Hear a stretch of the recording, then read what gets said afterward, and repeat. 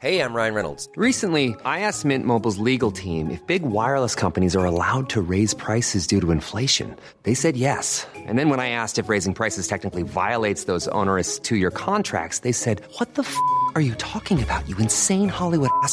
So to recap, we're cutting the price of Mint Unlimited from $30 a month to just $15 a month. Give it a try at mintmobile.com/switch. $45 up front for 3 months plus taxes and fees. Promo rate for new customers for limited time. Unlimited more than 40 gigabytes per month. Slows full terms at mintmobile.com.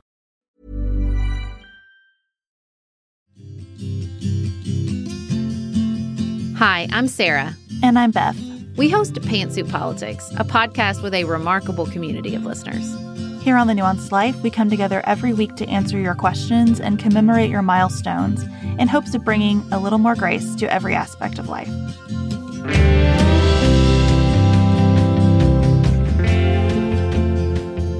Hello, everyone. Welcome to another episode of The Nuanced Life. We have a very special conversation to share with you.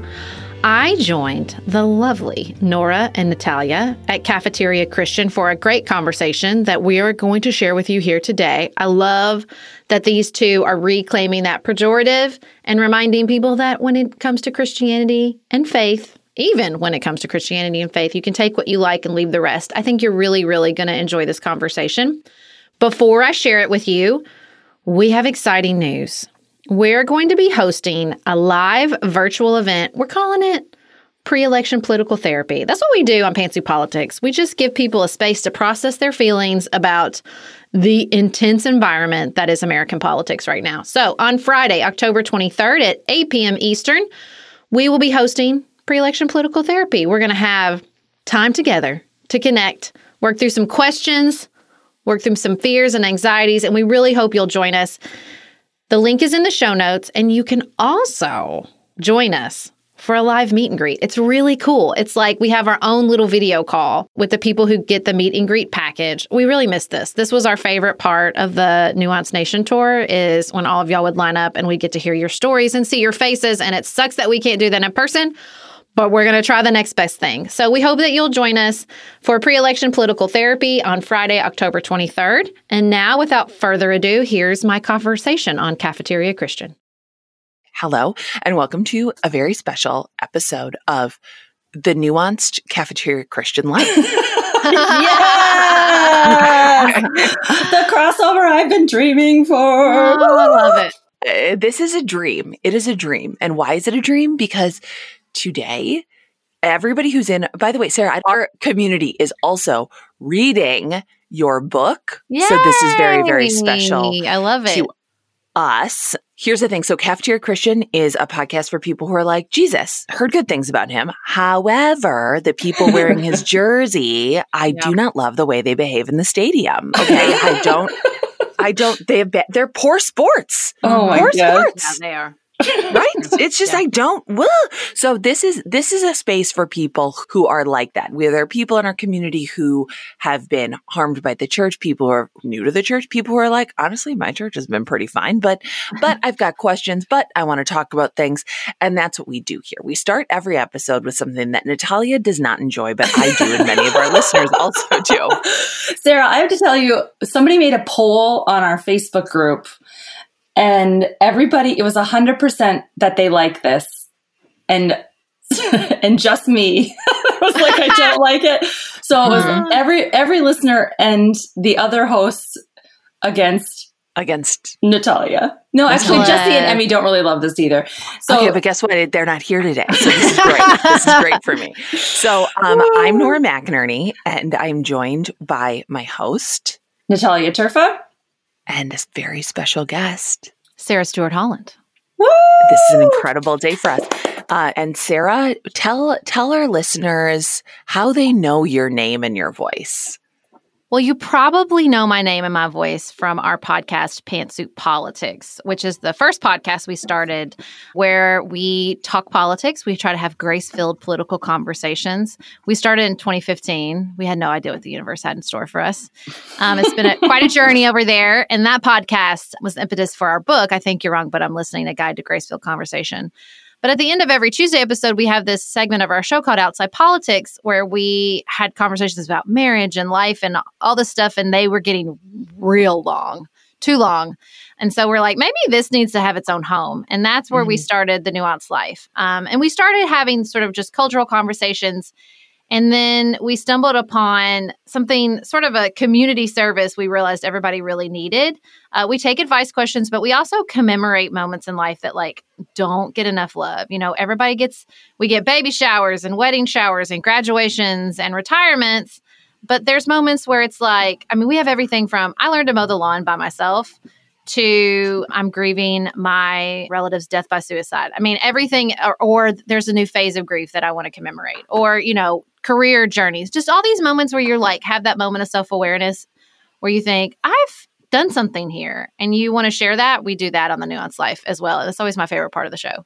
So that's like a huge reason why why we're speaking to you, because I think there's so much in both of our ethoses in the ethos of each of our show that really overlaps. And guess what? Natalia and I have both struggled with in life. Nuance, okay? Nuance. I am being personally attacked, victimized by your book, okay? I am being called out alone in my room. It is an unpleasant experience. And, I also have ADHD, and I have not taken medication today. That is shocking. So where we started 4 minutes ago was that I was going to ask everybody, I was telling you a thing that we do on our podcast, which is... I know, I was wondering, I was like, was it just saying our own names? Why does she hate that so much? Yeah. No, we're coming back around. And it's like, I used to describe my brain as a jet ski, not a train of thought, just like a jet ski, because you can go anywhere and you will. And the jet ski is being driven by a mammal who should not be given a motor vehicle, especially not an aquatic motor vehicle, because that's very dangerous. So getting a human back on this jet ski, what is on everybody's tray? And when I say that, our motto is take what you like and leave the rest. And so I'll go. So obviously I'll go first. Oh my God.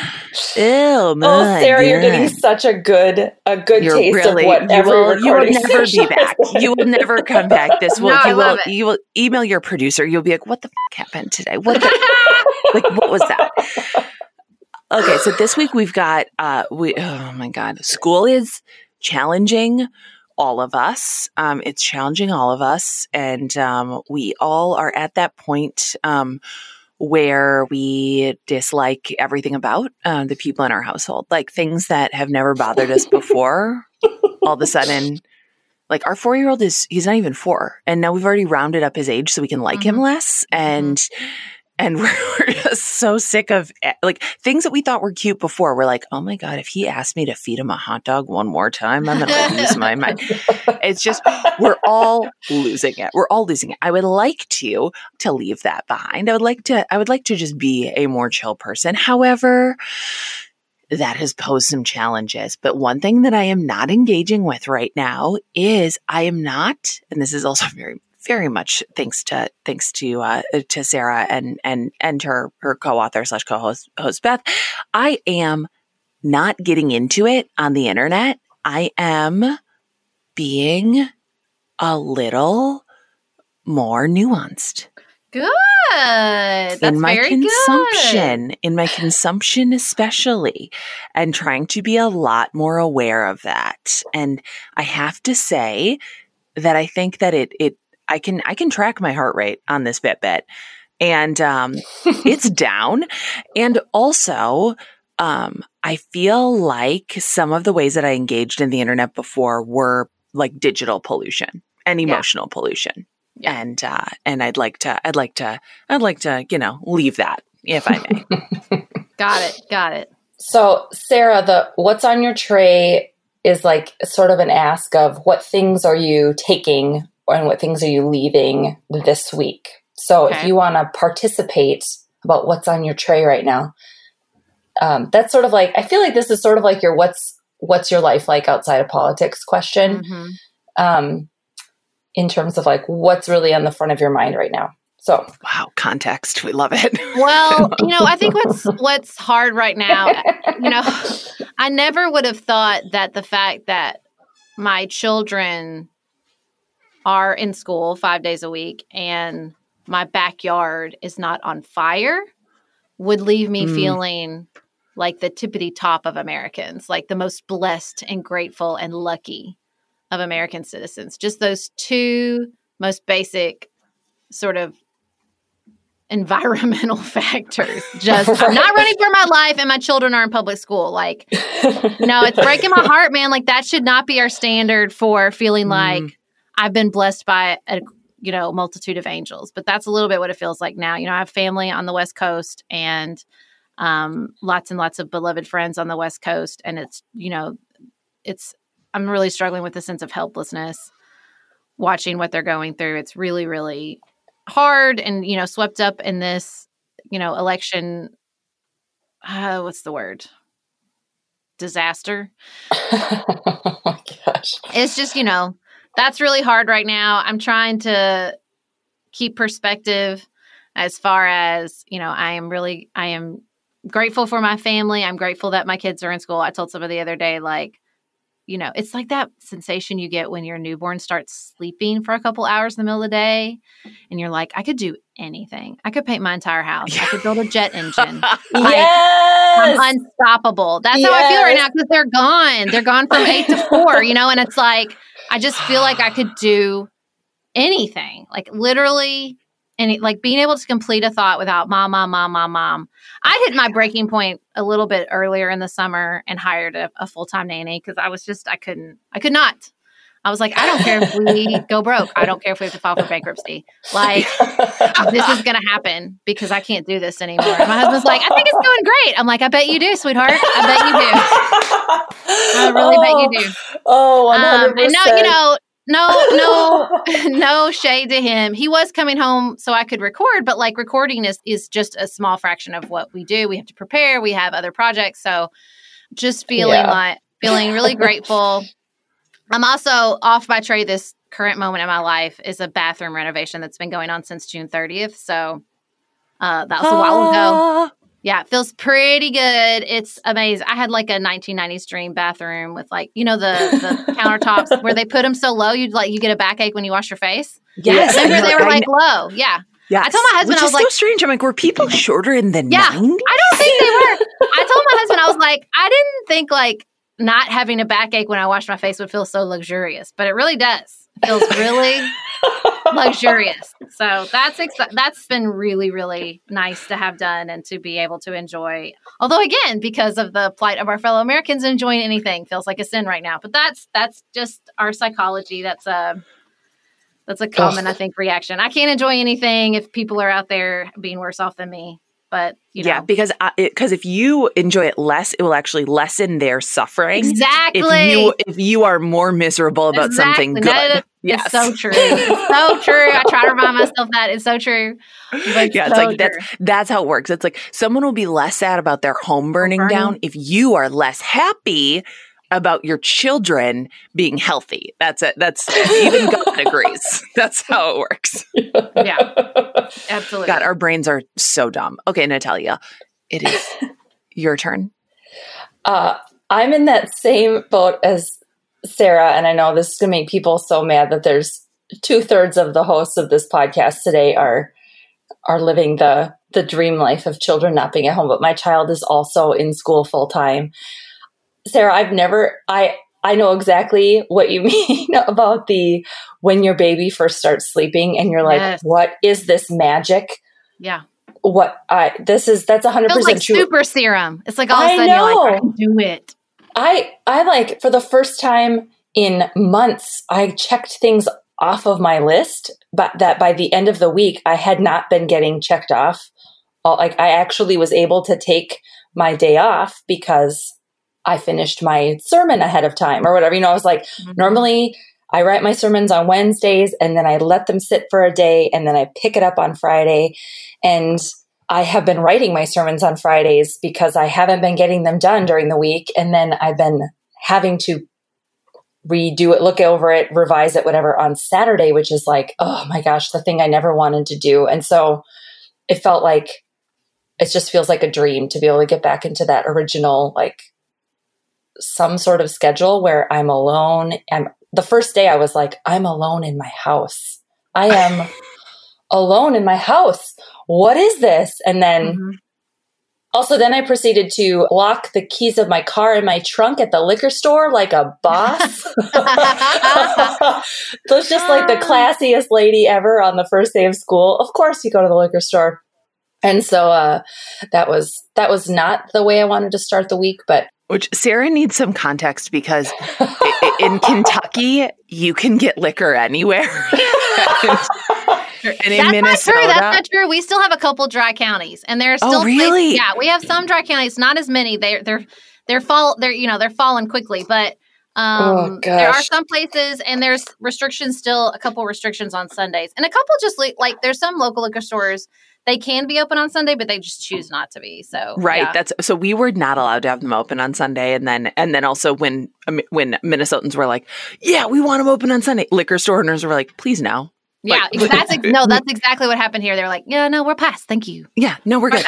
But I went to school in Cincinnati, and we would drive to Kentucky to go through to the drive-through liquor store that didn't card in Covington. Yeah, that's where Beth lives. I'm sad she's not here because you can call her out on that. That's where I know. I was like, I live on the other end of the state where we have lots of dry counties. I live by Kentucky Lake, and for a long time, like the counties around Kentucky Lake were dry, which you can just imagine. You know, you have boaters and all these people who want beer, and it's like they had to either bring it or remember. And so now they're a couple of those counties are wet now.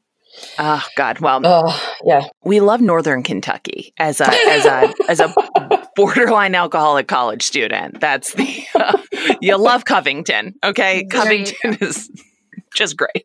Love it. Oh, so yeah, that's what's on my tray. Also enjoying the alone in my house and checking things off lists in a way that I haven't done since March. Like truly, yeah. Yeah. And it's kind of like, I love the analogy of like, once you have a newborn baby and then, it starts to do anything and you're like, oh my God, yeah, I've got all this time. Like the baby's asleep or the baby can like occupy itself looking at something. And you're like, what did I do with my time beforehand? I watched too much TV. I know the answer to that question. Yeah. I watched way too much television in my 20s. Way too much. I should have been doing a million other things besides that. I watched so much Intervention and 16 and Pregnant and Hoarders. And Real Housewives. I wasted my youth. Wasted it. You're like, same. Oh my gosh. I really did. Yeah. I mean, my dad used to say youth is wasted on the young, and that's absolutely true. All of it. Like having just like a body that can survive on 3 hours of sleep and thrive. Wasted on the young. College. Wasted on the young. Oh my gosh. Having a body that can be active and not like, oh my gosh, what did I do yesterday? I hurt everywhere. Like, oh my 9-year-old today was like, hey, were you there when I did a flip on the couch and fell off and knocked my breath out of myself? And I was like, no, I wasn't. And he was like, but I was fine. I'm like, no, you feel fine, but you can damage now that you will feel at 40. So just remember that. I gave a straight up sermon to some little girls in my church who were trying to wear heels. And I was like, listen to me. Your spine is separated by jelly. And every time you wear that stuff, you squish out some of the jelly. This is an anatomy lesson, sort of. And I was like, you don't understand. Like, you're wearing it down and it doesn't bother you now, but you're like, it will eventually and it'll be too late. Like, just don't. They're stupid. And then the wife of one of these children was like, how did she phrase it? She was like, we just let them do what makes them happy. And I wanted to be like, you and I have different parenting styles. I'm the opposite. What makes you sad? Let's lean into that so you can learn to get through it. What makes you sad?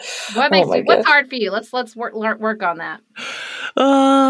Absolutely the same. Also, it's like I'm not a regular mom, or I'm not a cool mom. I'm a regular mom. That is my motto. And actually, I'm not a fun mom. That's just the bottom line. Like there will be the party's over when I walk in. The party don't stop till I walk in. This is what I told my 11-year-old. I was like, listen, because one time we were at church and he was like, "Your friends." this is why your friends don't like me. And I was like, oh, let me tell you something. That's a compliment. That's a compliment. I don't want your stupid friends to like me. And here's why. Because first of all, I don't enjoy the company of 10-year-old boys and never will. Second of all, there'll be a time when they're going to do something really stupid and you're going to be like, y'all, my mom will kill me. And they'll go, yeah, you're right. Your mom's a bitch. And they'll let you go. And you'll be so happy. You'll be so happy because they'll all know what a jerk I am and that I don't play. And so when you're like, I can't do that, they'll be like, yeah, you're right. And they won't bust on you and you'll have an escape hatch and you're welcome in advance. Thank you. Yeah, exactly. I've said that exact thing. Like, you can always throw me under the bus with your friends. Yep. I can handle it. Like, I'm not super worried about what the 10-year-old girls on the block think about me. So it's fine. I'll handle my disappointment that they don't like me. Thanks. 10-year-old Sarah cared enough for like the rest of my lifetime. I care so much. That's true. That's true. Yeah, same with 10-year-old Nora. I was like, I will be whoever you think I am. Yeah, or want me to be. It's fine. Yeah. Actually, no, it's the wanting to be that I could never quite follow through with. I wanted to badly, but I could just never quite get there to the sweet say nothing girl. This was not available to me. Oh my gosh. Hey, I'm Ryan Reynolds. Recently, I asked Mint Mobile's legal team if big wireless companies are allowed to raise prices due to inflation. They said yes. And then when I asked if raising prices technically violates those onerous 2-year contracts, they said, what the f*** are you talking about, you insane Hollywood ass f- So to recap, we're cutting the price of Mint Unlimited from $30 a month to just $15 a month. Give it a try at mintmobile.com/switch. $45 up front for 3 months plus taxes and fees. Promo rate for new customers for limited time. Unlimited more than 40 gigabytes per month. Slows full terms at mintmobile.com.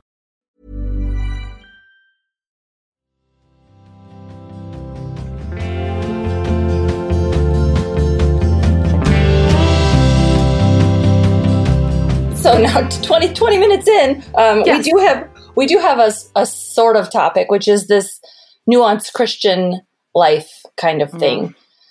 Because, one of the things we started this podcast, Sarah, it's been 2 years. We started this podcast around the idea of not being not that kind of Christian, right? To kind of note that we had to caveat our Christianity out in public so often, right? To be like, I'm a Christian. You kind of say it a little sheepishly, right? To be like, but I'm just not that. I'm not that kind of Christian, like the one that's, allowed and out on television all the time. And so, the one that marginalized groups aren't safe around. Yeah, right. Exactly. Well, it's the same thing Beth used to do with before she changed her registration with being a Republican. I'm a Republican, not that kind of Republican. Yeah. Don't worry. I don't want to take away your.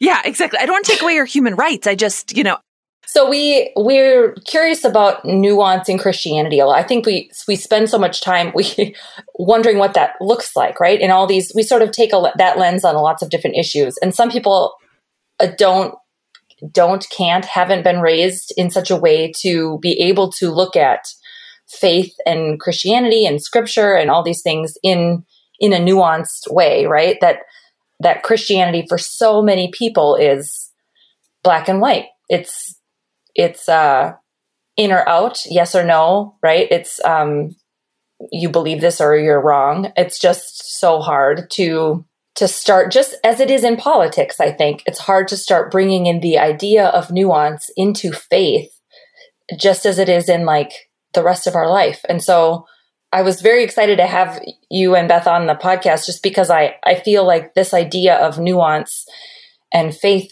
fits really well with what we do and what you do, right? It's a nice crossover of what the two groups that we ponder and think about regularly. So I'm just kind of curious, I know you and Beth are both people of faith, but also you are nuanced in the way you believe and the way you present in the world. So I'm curious about how that has kind of played out for you in public and in private. Well, I think my journey, particularly with the church, and I'm going to use the church specifically and not necessarily Jesus. It's like you said at the beginning, I really never had a beef with him. Paul, maybe. Jesus, no.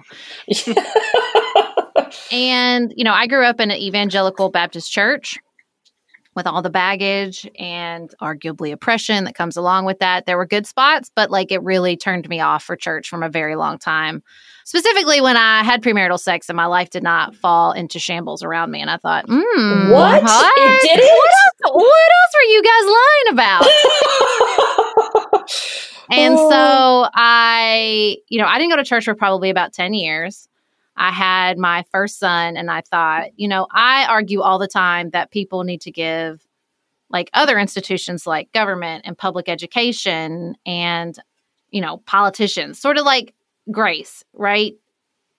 Not have a zero tolerance policy. And I realized I was really applying that zero tolerance policy to the church. This idea that I would stomach no error, right? And that the only way to sort of protest what I felt was a really harmful experience was to just completely bow out all the way. So I kind of started reevaluating that.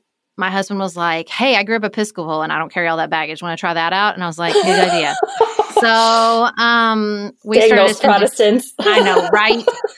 And I think a big part for me at that time, our church had a female minister, and that just felt like a very safe space for me, especially as I was going back to church. And so we went back to the Episcopal church when my now 11-year-old was probably about 2. I was pregnant. Yeah, because I was pregnant with my son Amos, and he's 9 now. So we went back, and I think I started really re-examining. I thought, I kind of had this idea like, we're going to let the kids soak it up, and we're out. Well, of course, that's not how it worked. I got sort of swept up in the community of human beings at our church and started thinking about my faith in a different way. And I totally agree with Brene Brown. I'm a Borg again Christian. I read some Marcus Borg and was like, wait, what? Found Richard Rohr, who just broke everything wide open for me in a real way. And so, and I think especially as we started the podcast and started articulating the idea that in politics, in the political space, a lot of times what we're talking about is values. And, my values are very informed by the teachings of Christ. And I wanted to be able to live that and articulate that and constantly examining that. And, I saw the church as a really essential component of that journey. And so I think, the nuance I've found recently as far as, church, which nobody can go to right now, at least we can't. Some people are still going, then getting COVID. It's fine. And then, just this idea of the role of individuality, not in the church and Christianity and our culture. We had a listener send us this great thing about how she sees it as like she called it the Pauline approach, like Paul, like a very focused approach to Paul, whereas what you need to be consumed with is your personal relationship with Christ, this very individualistic view versus a gospel view that's very informed by your neighbors and your connection to other people. And like, there's just, if you're trying to turn from that individualistic mindset, which I think infects everything, the church, healthcare, education, politics, and turn towards a more connected, community-driven approach to problem solving and, I don't know, just life, there's no way to do that without nuance. Like, you're going to gather a bunch of human beings together. It's going to get complicated. It's going to be frustrating. Like, there's just no other way. My friend emailed me the other day and was like frustrated with a group of people. And she was like, I wish it was more controlled. And I was like, well, then you have the wrong species. You should be an ant. Like, that's not how we roll. It's just not how we roll. And like, or a bee, you would be, she'd be a great bee. Like, there's lots of options, but humans, it's this connection, this experience we have together, be it with our children or our spouses or our congregations or our communities or our nation, like what we're, living through right now, is extremely nuanced and extremely complicated. And the quicker we can let go of that sort of black and white, us, them, good guys, bad guys prism, certainly the less frustrated we'll be. But it's really hard. I think it's really baked in that I'm, this sort of myopic, individualistic view where I'm walking through the world as the sort of hero in my own story, and I'm sorting all the people. Are they with me or are they against me? I mean, it's so damaging to our psyche. And I think the sooner we can all move from that. But the problem is, like, there's no way to sort of convince people of that. You just have to live it. Like, that's what we always say about the tough conversations, these difficult conversations about politics or anything else. Like, I can give you all the tips and advice. I can fill a book with it, in fact. But like the whole part of the book is you got to just go practice it. It's not one conversation. We're not teaching you to how to hack political conversations. We're teaching you to go out and do it. And it will break your heart sometimes. And then the sun will still rise the next day. You just have to live that. You just have to experience that sort of vulnerability and frustration and heartbreak and all those things wrapped up in being in relationship with other human beings, and the joy and the happiness and the fulfillment. Like, they're just, it's the paradox. They live on the, each side of the same coin, and it's just hard to convey that. You just have to experience it. I think too, people struggle online. And this is purely, obviously, I'm not talking about myself. I've never done any of this, but it's like, where the success or dopamine is not released on the internet from having a lukewarm take that gets like 6 likes. It's from having something, I like having a tweet that can go viral, which in 240 characters is going to be quite difficult for you to, there will be no nuance. There will be you are not rewarded for nuance. You are rewarded for the hottest of takes. And that invites just as much rigidity from whoever reads it and does not feel the same way.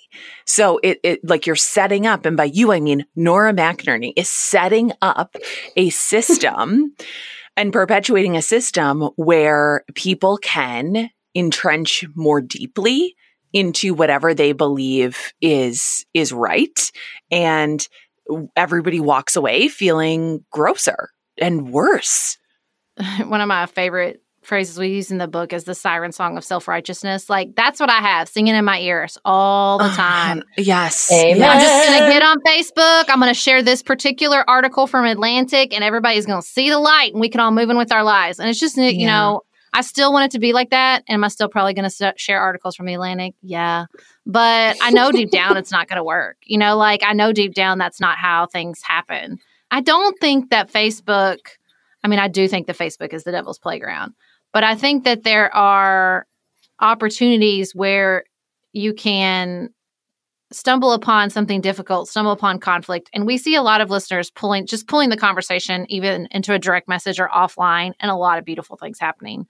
But, it's sort of like our whole idea with the podcast. Like, we didn't want to speak in talking points. We didn't want to speak in posts and tweets. Like, we wanted to speak deeply, and you can't do that, or it is very, very difficult to do that through a social media platform. Like, the best way to get curious with one another and really learn is through relationship, not just one conversation, even one conversation in person. This is an ongoing process. This is a thing where we're going to prioritize the relationship, not like, ooh, I own them. My least favorite phrase online. Watch so-and-so get owned. Oh, God. It's so gross. I know. I hate that line. It's so awful. And, I think that there is, and here's the other thing too, though.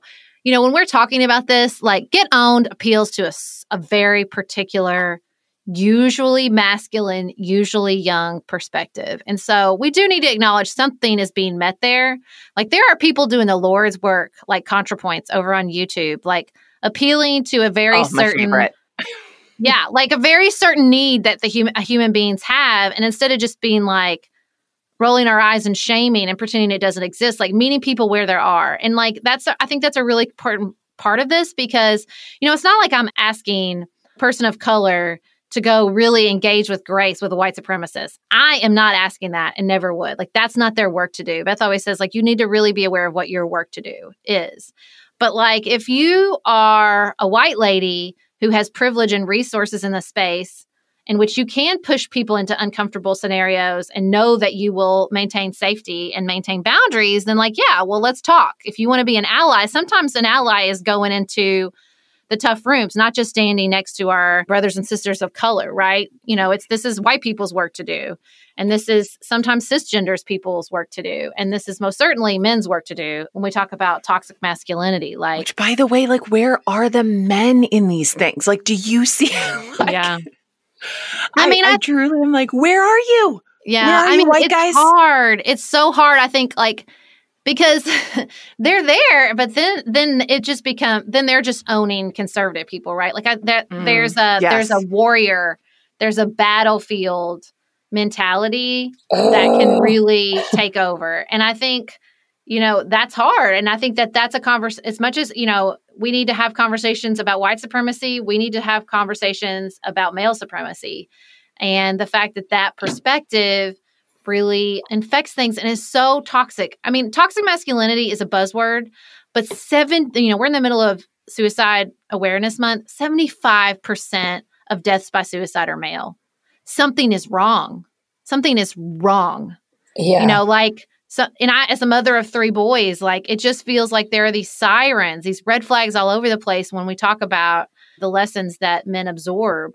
I think one of the best ways I've ever heard it put was my uncle, who said about another male family member, he wants to be the victim and the hero. And that is so hard. I mean, you can see that that tension even in Donald Trump and a lot of our political figures. This idea that I'm the only one that can save the day, and also everyone's attacking me, this just very dichotomous viewpoint that I feel like can just really shred you if you're not careful, or even if you are careful. I think we have some really hard conversations and a lot of work to do with the men in our own lives.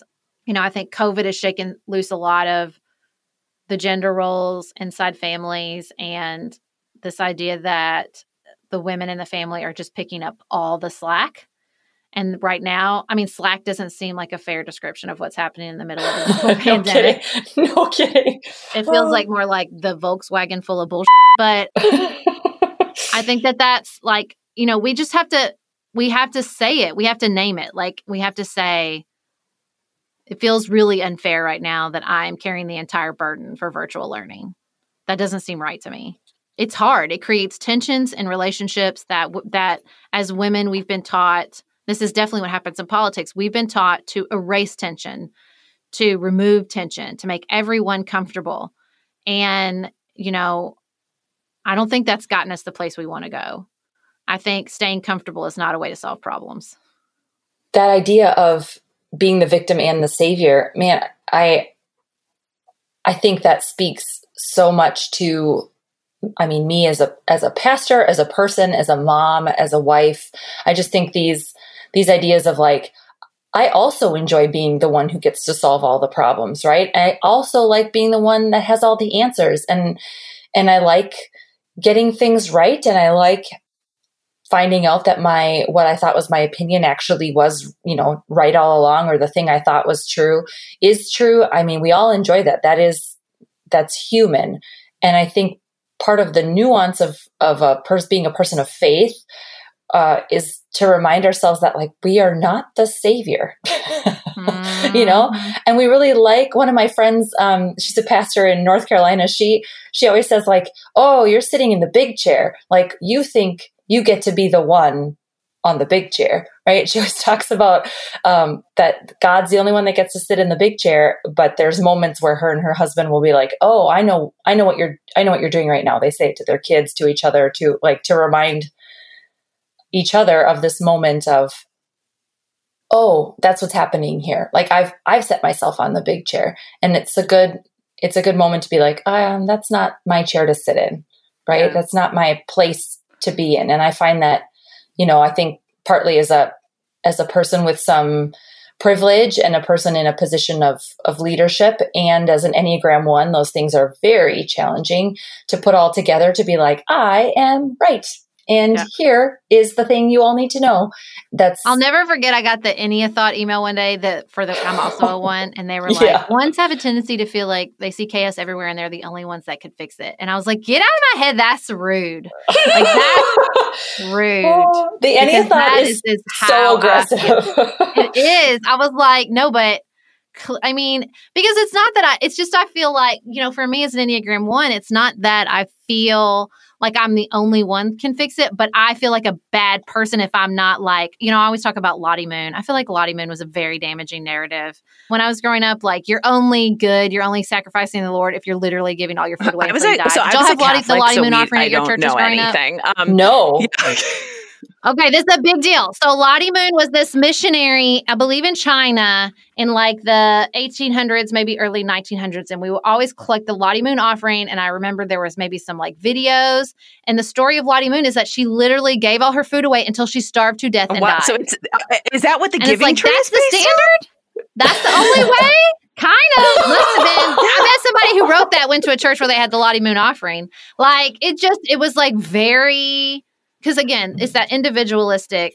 Like, I remember one time listening to an interview with Shauna Nyquist on Oprah's podcast, and she was like, "You can never do something so bad, God will stop loving you." And I was like, "Yeah, I know, I got it." And then she was like, "You can also not be so good, God will love you more." And I was like, "Wait, I don't think that's right, Shauna. Check your book, girl."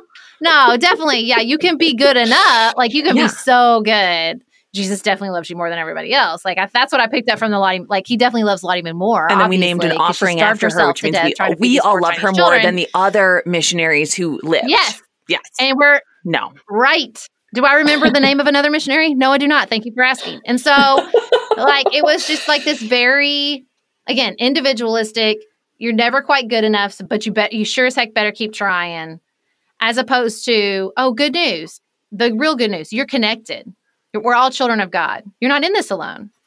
Like, not only because you're not in this alone because of Christ, but you're not in this alone because we are all part of this family and we are all neighbors to one another. And you don't have to solve it by yourself. Isn't that great?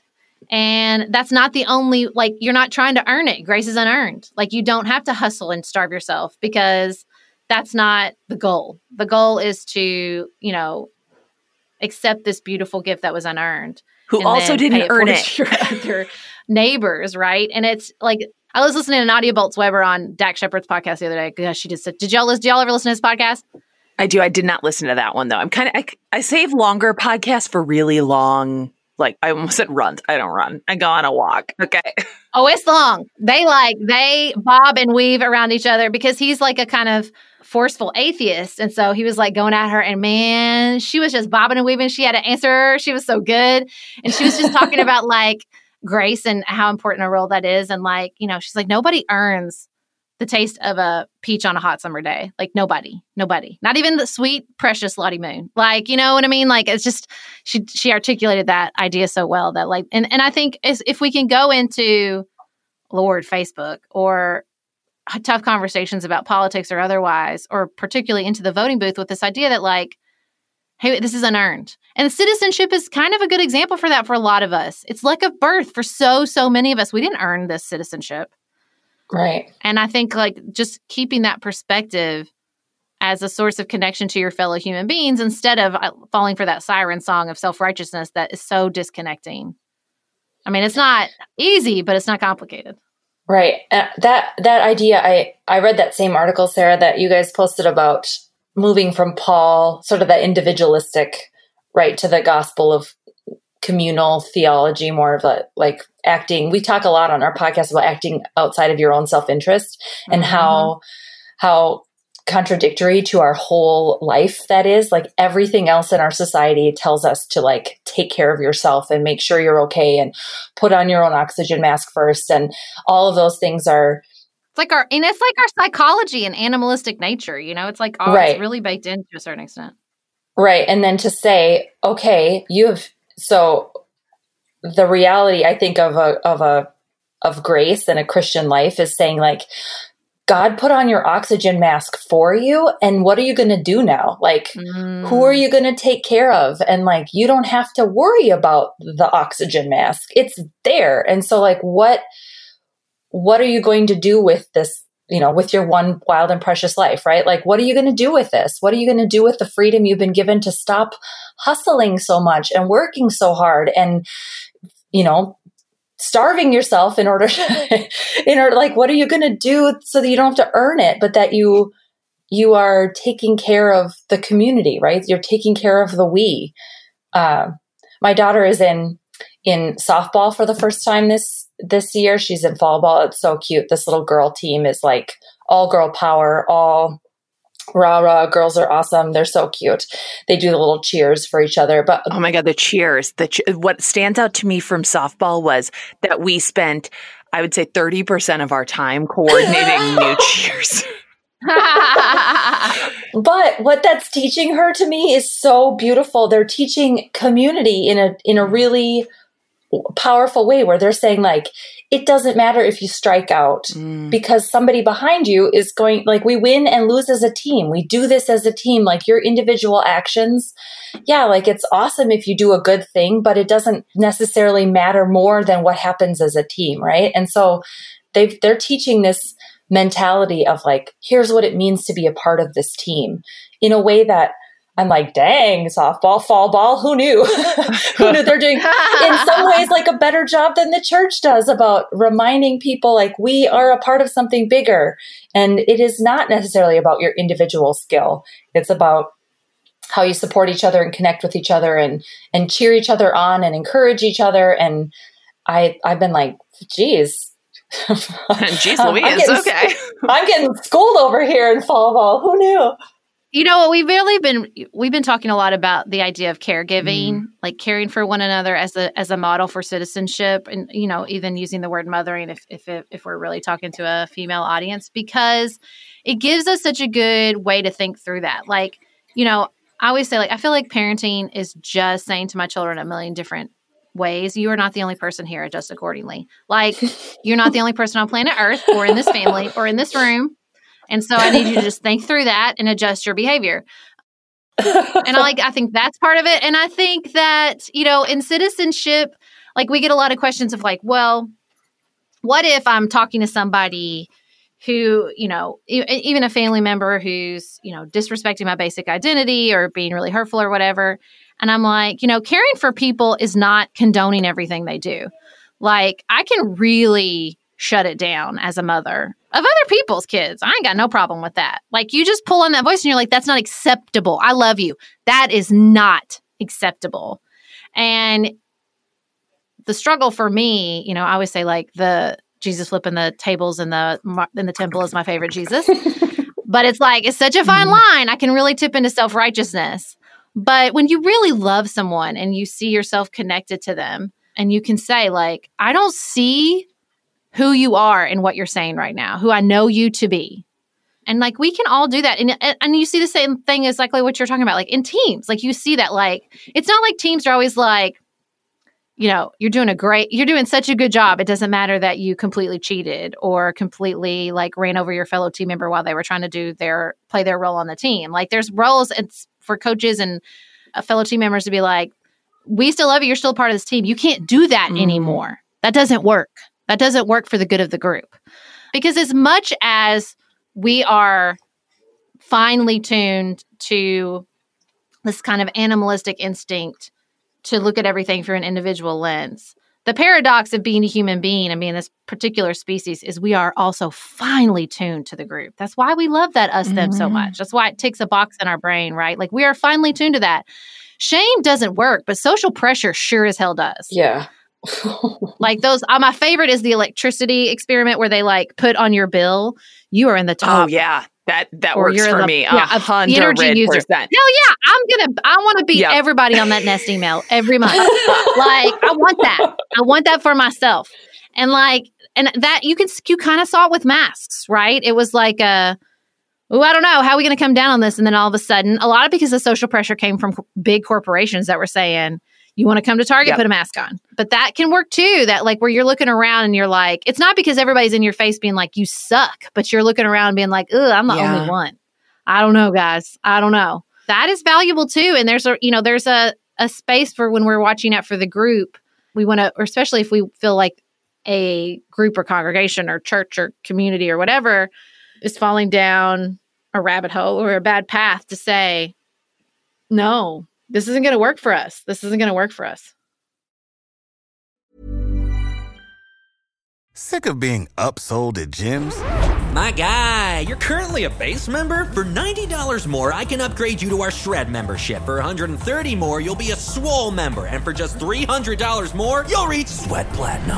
At Planet Fitness, you'll get energy without the upsell. Never pushy, always free fitness training and equipment for every workout. It's fitness that fits your budget. Join Planet Fitness for just $1 down and $10 a month. Cancel anytime. Deal ends Friday, May 10th. See Home Club for details.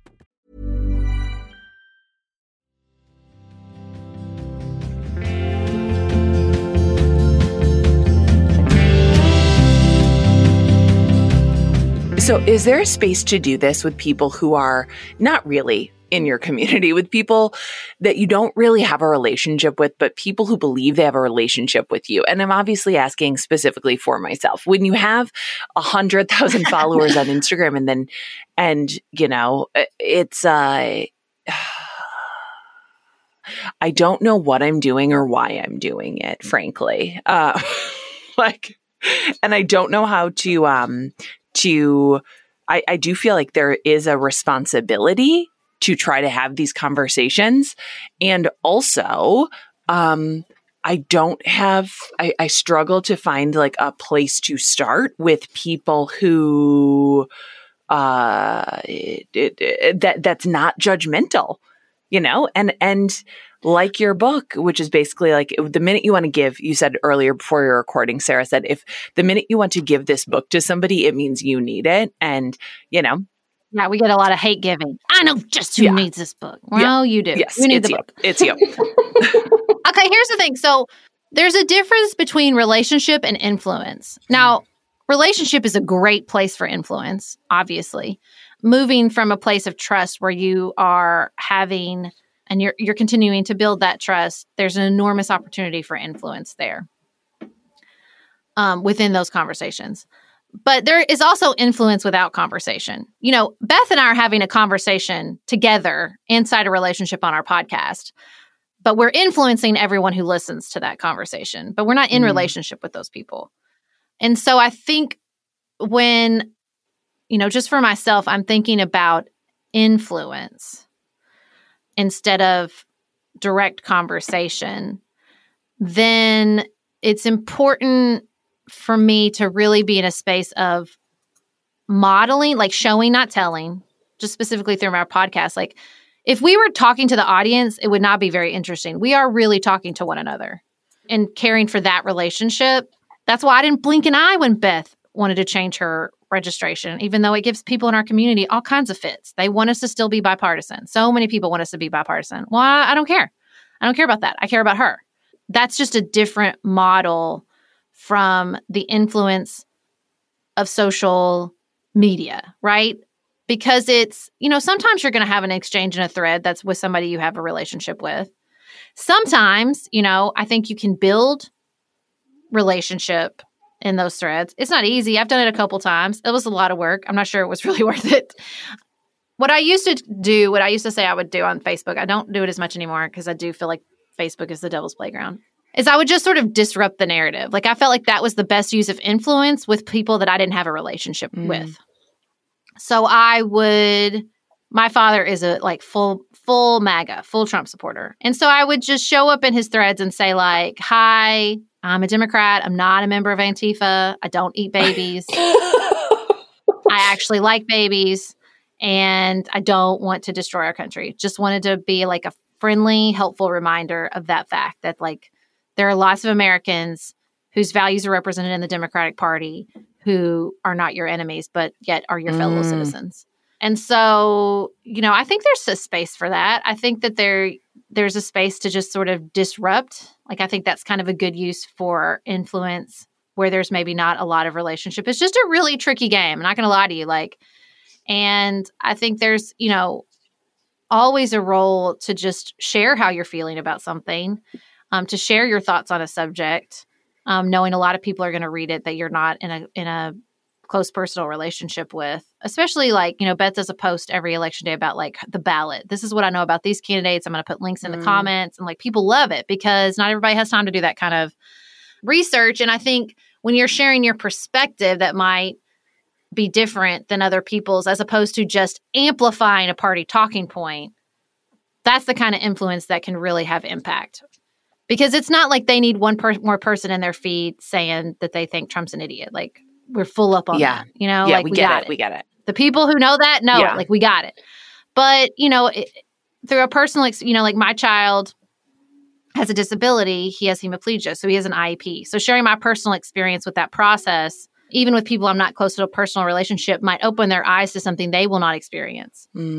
You know what I mean? Like it's, you know, I think that there's a role for that. And I think there's a power in that on social media where you're influencing through sharing something authentically or sort of, you know, just sort of disrupting one of those binary narratives by saying, I just wanted to roll in here and say it's a little more complicated that, at least for me in my life. But, you know, you're not always going to get applause, and you're definitely maybe going to get some hate coming back at you. I mean, I think that's just, you know, that's the part of the game on social media. It rewards conflict. It really does. It really does. And then also, and sometimes, like, I will be honest, I go on looking for a fight, you know, like it's some, and I'm gonna do a full Dr. Phil now. And how is that working? Well, it's like, it's true middle child energy. Okay. It's like, how did it work as a kid either? It's like, let me throw a fit so my parents will pay attention to me. It's like just such a, it's so dumb. And like, I still do it. Like, you know, I think the part of it, like, I don't even remember where I heard this recently, but they were like,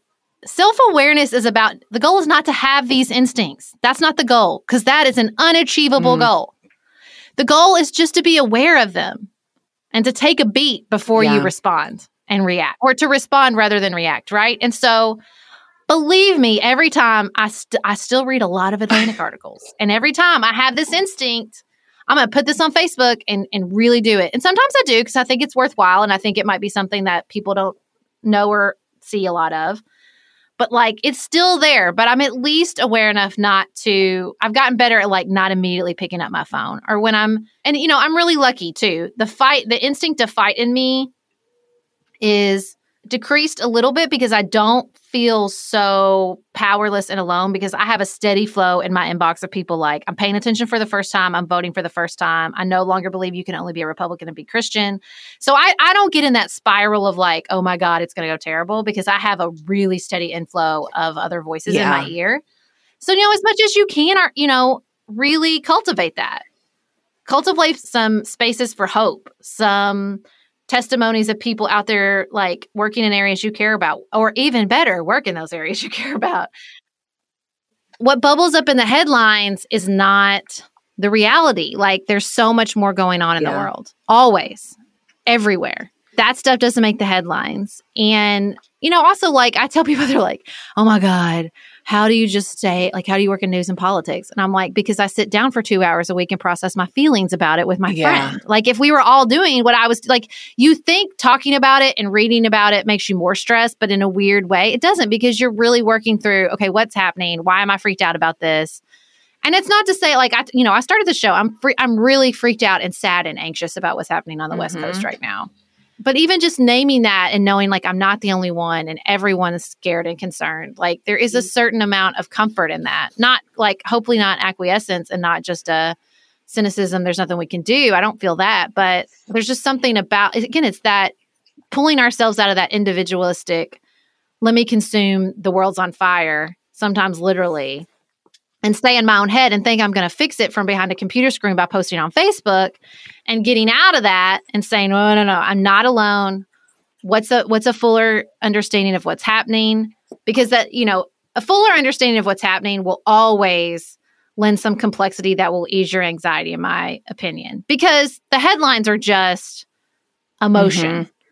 And when you can dive into the stories, and especially read the stories from a couple different sources, and you see that it's not all is bad, like, there's always way more to it, or there's degrees of bad or different forms of bad, even that, like, I think it's helpful to a certain extent. But, like, I think that just doing that and processing it just brings a really different feel to, like, I don't know, living in the world right now. Oof, we're going to end right there. Sarah, thank you so much for joining us on this episode. You are wonderful. I also am going to be contacting you about a different show too. So stay tuned. Stay connected to that email. Just kidding. I'll email your producer. And yeah, it's really, really wonderful. It's a great conversation. You can, Sarah, where do you want people to find you? Where should people, obviously we need everybody to smash that subscribe button for Nuanced Life. Right.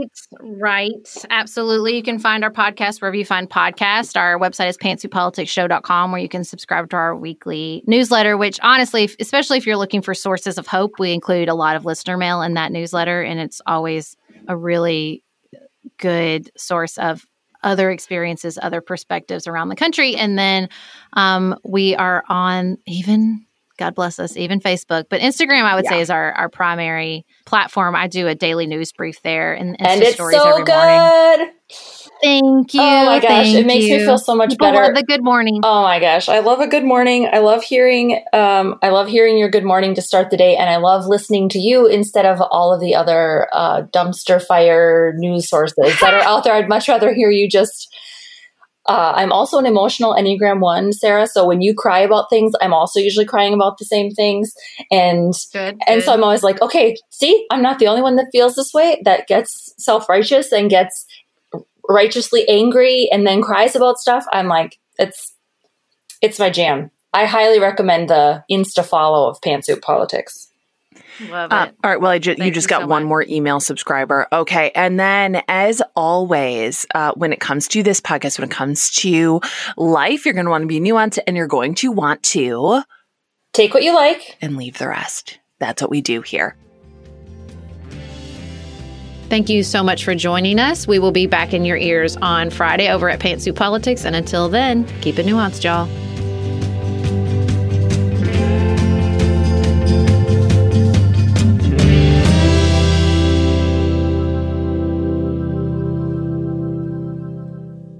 The Nuanced Life is produced by Studio D Podcast Production. Elise Knapp is our managing director.